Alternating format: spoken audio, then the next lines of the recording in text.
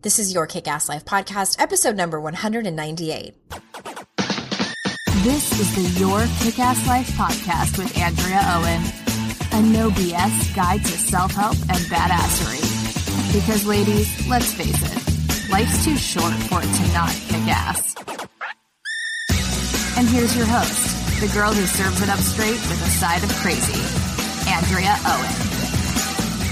Hey there, ass kickers. Welcome to another edition of the podcast. As always, thank you so much for being here. I'm so glad that you decided to join me today. And we are rounding out the end of January. I am also, as I'm recording this, rounding out the end of my book tour. And we are also rounding out the end of this recovery series. I have been so blessed to have another 9 conversations with amazing women in recovery. I hope you have enjoyed all of them, and I sincerely hope that they have helped you in your recovery or helped you understand addiction if you care about somebody that is struggling in that area and just wanted to listen to these stories to gain a little bit of insight. Thank you for being here. And this episode is a solo one, and I am going to go ahead and read to you, and of course ad-lib, a couple of blog posts that I wrote years back. One is from my 2nd anniversary of my sobriety, and then on my 3rd year of sobriety, and just things I wanted to talk about, some stories I wanted to tell that many of you probably don't know because you might be new to the podcast, or if you have heard them, it's always good to hear the stories over again. Just one more thing before we get started. I am so excited for Monday. We are starting a new thing over here on the podcast. Starting on Monday, February 5th, I am going to start rolling out solo episodes that are daily, Monday through Friday, short mini-sodes, if you will. And there are going to be corresponding emails. I'm really excited about this. It's, just switching things up a little bit, just a little spice of life, changing it up. And each week has a theme. Each Friday will also have a worksheet that corresponds to what I've been talking about all week to help you in your life. So if you don't get my emails already, you can do so very easily by texting the word kick-ass, make that all one word, to 444-999. You'll also be able to grab from doing that my free ebook and audio all about the inner critic, which I'm sure everybody listening at least kind of struggles with negative self-talk. So that'll be an extra bonus for you. Again, just text the word kick-ass to 444-999. Alrighty then. This first post is from September 27th, 2013. This was my 2-year sober anniversary. So here we go. I want to start this post by telling a story that is really hard for me to tell. And I tell it in hopes that it helps someone else. In May of 2011, I made my first attempt at sobriety. I made it until September 26th of that year. I was in active recovery, and in hindsight, a few things happened that were slowly chipping away at me.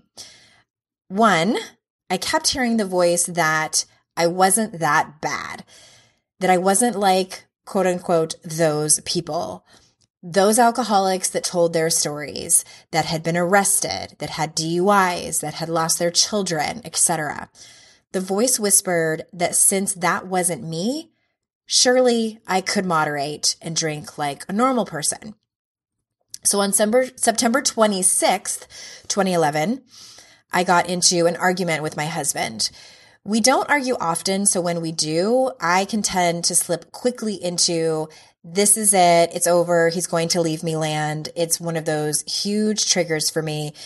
It's just one of those really vulnerable places where I feel like I've lost control over a situation. And obviously, it's a situation that's very important to me.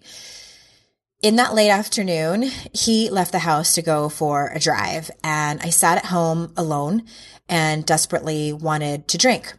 I called a friend in recovery, and she talked me through it.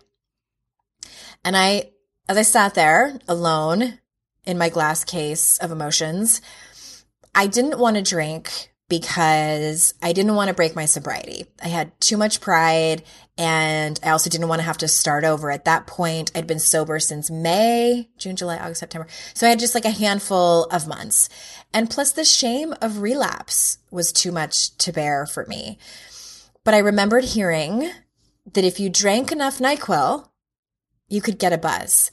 And I remember that thought came so quickly to me. It just like out of nowhere just hit me.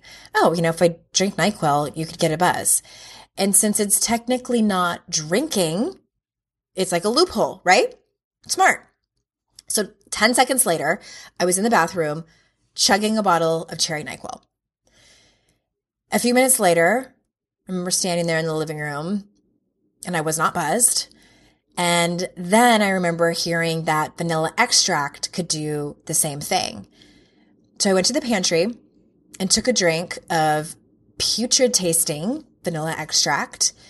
And as I put the lid back on, I turned the bottle around and I looked closely at it to see that not only had a murky sediment gathered all along the bottom, but the bottle had expired in 2005. And keep in mind, it was 2013 at this point. And to think I was trying to convince myself that I wasn't an alcoholic. As I say this, I'm embarrassed to admit it, but now I understand just how cunning, just how baffling, and just how powerful alcohol is to an alcoholic. I didn't think clearly and rationally at that time at all. And I remember thinking, okay, I'm an educated person. I've done years of my own personal development. I'm in the helping profession for Pete's sake. And the reality is that none of that matters at all if you truly are an alcoholic. You don't get extra credit for that. I don't care how smart you are or how much personal development you've already done. We can't think our way out of it. And I truly believe I needed that short relapse to prove to myself that I truly am an alcoholic. If the whisper ever comes back that I'm not that bad, and maybe I'm not a real alcoholic, and maybe my relationship with booze, really wasn't as dramatic as I thought it was, I think back to my vanilla haze, as my friend Courtney so lovingly puts it, and I'm back to reality. And if I'm being really honest, I don't want to drink like a normal person. I don't want just one glass of wine. I want at least, bare minimum, 3. And I want those 3 in a big ass glass. And if there's red and white, I just can't decide. So I'll have a few of each. And this is insanity. I first gave AG1 a try because I was feeling low energy and sluggish, and coffee just wasn't giving me what I needed. Especially in these winter months, I struggle with pep in my step, and since drinking AG1, I felt more energized and focused. Not only does AG1 deliver my daily dose of vitamins, minerals, pre- and probiotics, and more, but it's a powerful, healthy habit that's also powerfully simple. It's just 1 scoop mixed in water once a day, every day. Because aging is a part of life that we all have to deal with, but I don't think it should prevent me from doing the things I love, like going on long hikes with my dog. I want to do the things that matter to me for as long as possible, which is why I drink AG1 every morning to support my brain, gut, and immune health. All it takes is 1 scoop a day, and I'm laying the groundwork for long-term health. I know with AG1, I'm giving my body high-quality nutrition. Every batch of AG1 goes through a rigorous testing process, so you know it's safe. And AG1 ingredients are sourced for absorption, potency, and nutrient density. AG1 is a supplement I trust to provide the support my body needs daily, and that's why I'm excited to have them as a longtime partner. If you want to take ownership of your health, it starts with AG1. Try AG1 and get a free 1-year supply of vitamin D3K2 and 5 free AG1 travel packs with your first purchase exclusively at drinkag1.com/noise. That's drinkag1.com/noise. Check it out. What if in 2024 you got a little bit better every day? I mean, that's what this show is all about, right? When you're learning a new language with Babbel, that's exactly what you're doing. And if Babbel can help you start speaking a new language in just 3 weeks, imagine what you can do in a full year. Be a better you in 2024 with Babbel, the science-backed language learning app that actually works. Babbel has over 16 million subscribers sold. Plus, all of Babbel's 14 award-winning language courses are backed by their 20-day money-back guarantee. Babbel's designed by real people for real conversations. Their courses are so convenient and have helped me learn real-life conversation skills in Spanish. It's so easy to learn how to order food. That's where I get the most excited to use it, at Mexican restaurants, or ask for directions, speak to merchants without having to consult language apps while on vacation, etc. Here's a special limited time deal for our listeners. Right now, get 50% off a one-time payment for a lifetime Babbel subscription, but only for our listeners at babbel.com/noise. Get 50% off at babbel.com/noise, spelled BABBEL.com/noise. Rules and restrictions may apply.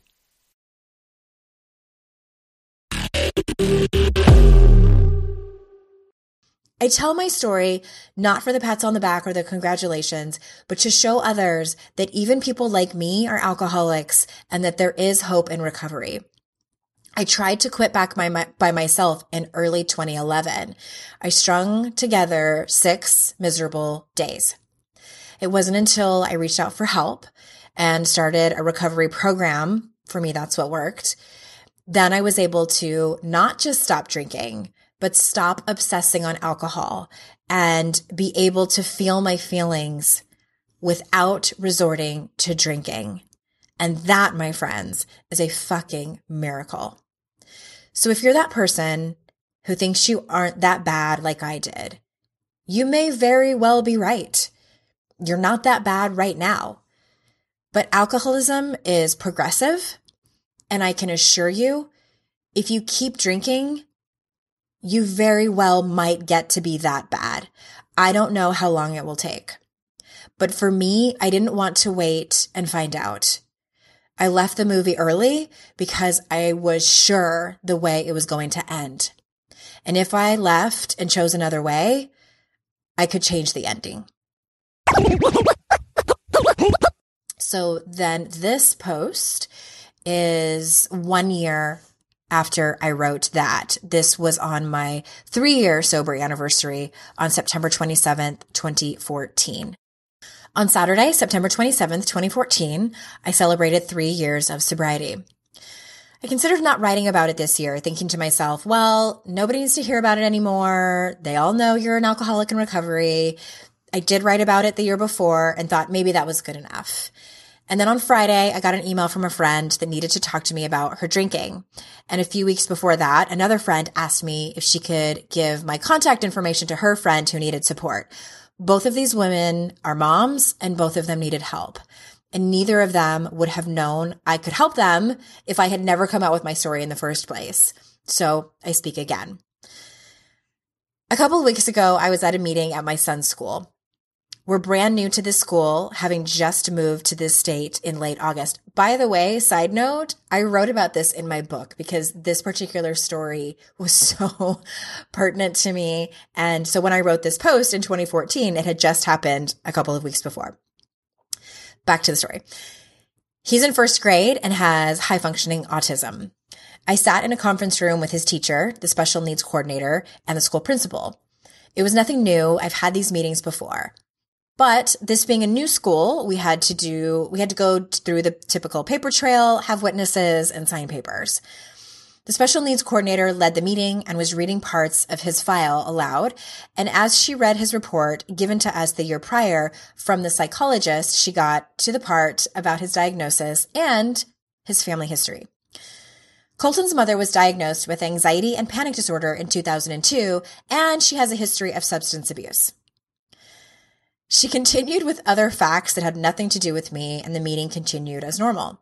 But in that moment, I felt like I'd been punched in the gut. Has a history of substance abuse. Instant shame washed over me. Chalk that up to a please let the floor open and swallow me up moment. I immediately wanted to interrupt her and explain myself to these people, these women I barely knew. The principal with the PhD, my son's teacher, and the pregnant special needs coordinator that just 20 minutes before laughed with me as we exchanged funny pregnancy stories. I wanted to tell them, well, substance abuse doesn't really describe me. I mean, I wasn't a drug addict or anything, just wine and beer too. Oh, I've been sober for years now, and I was never like arrested or anything like that. Yep, just too much wine. So see, I'm good, not bad at all.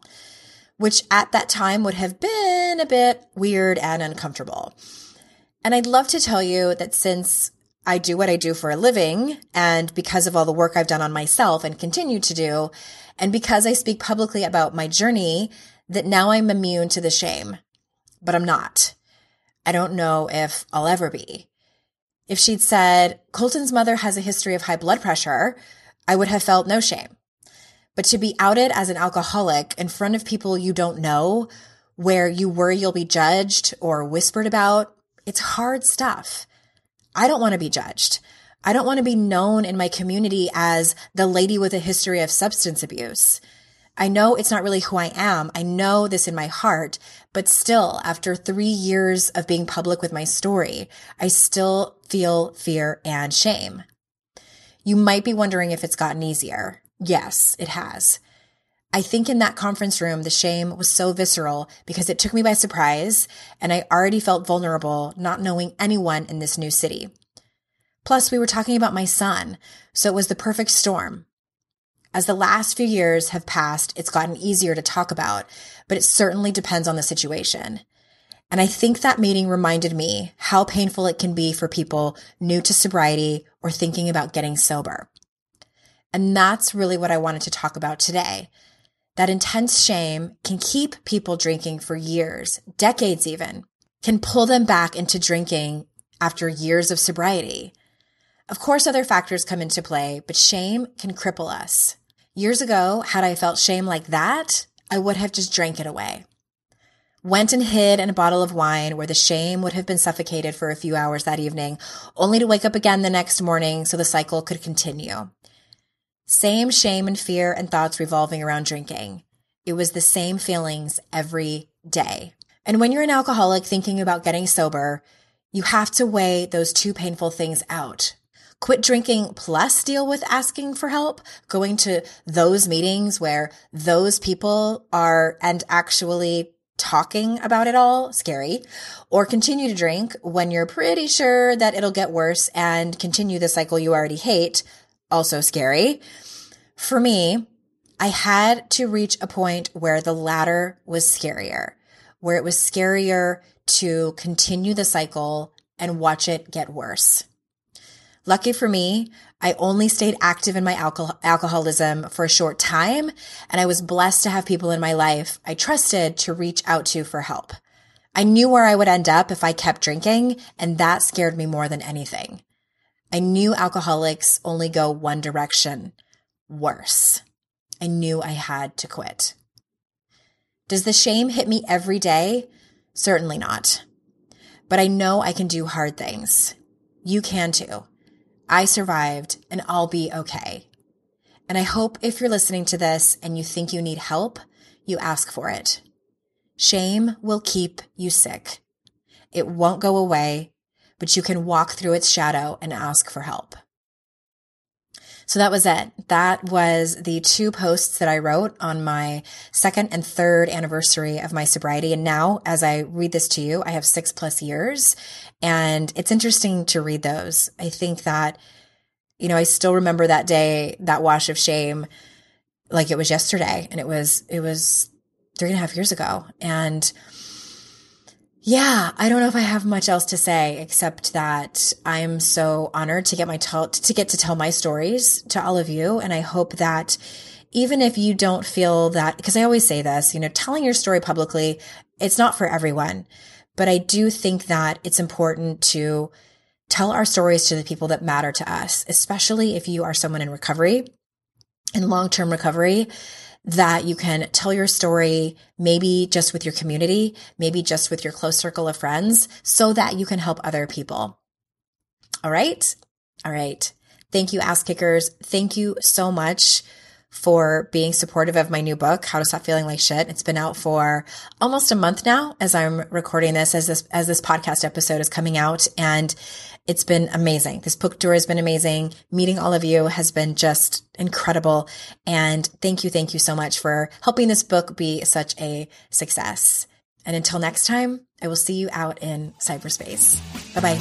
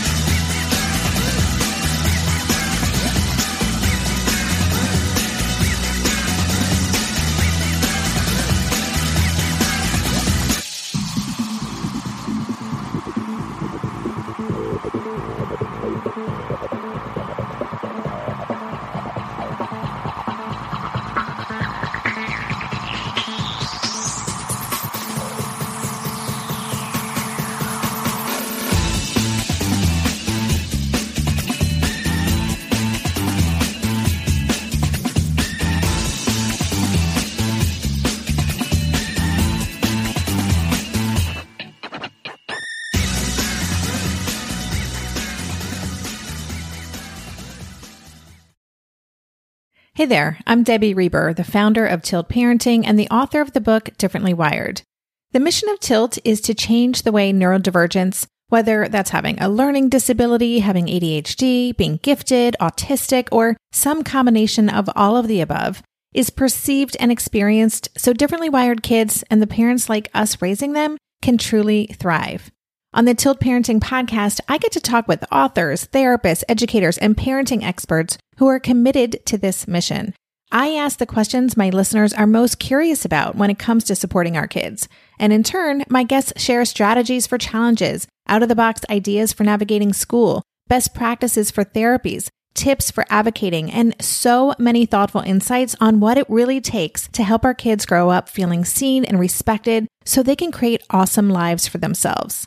I know that raising a differently wired kid can feel overwhelming and isolating, but I promise you, you are not alone, and it can feel so much better. If you're on this parenting journey, come listen to Tilt Parenting. Together, we can shift this paradigm and show up for our exceptional kids with hope, possibility, and joy.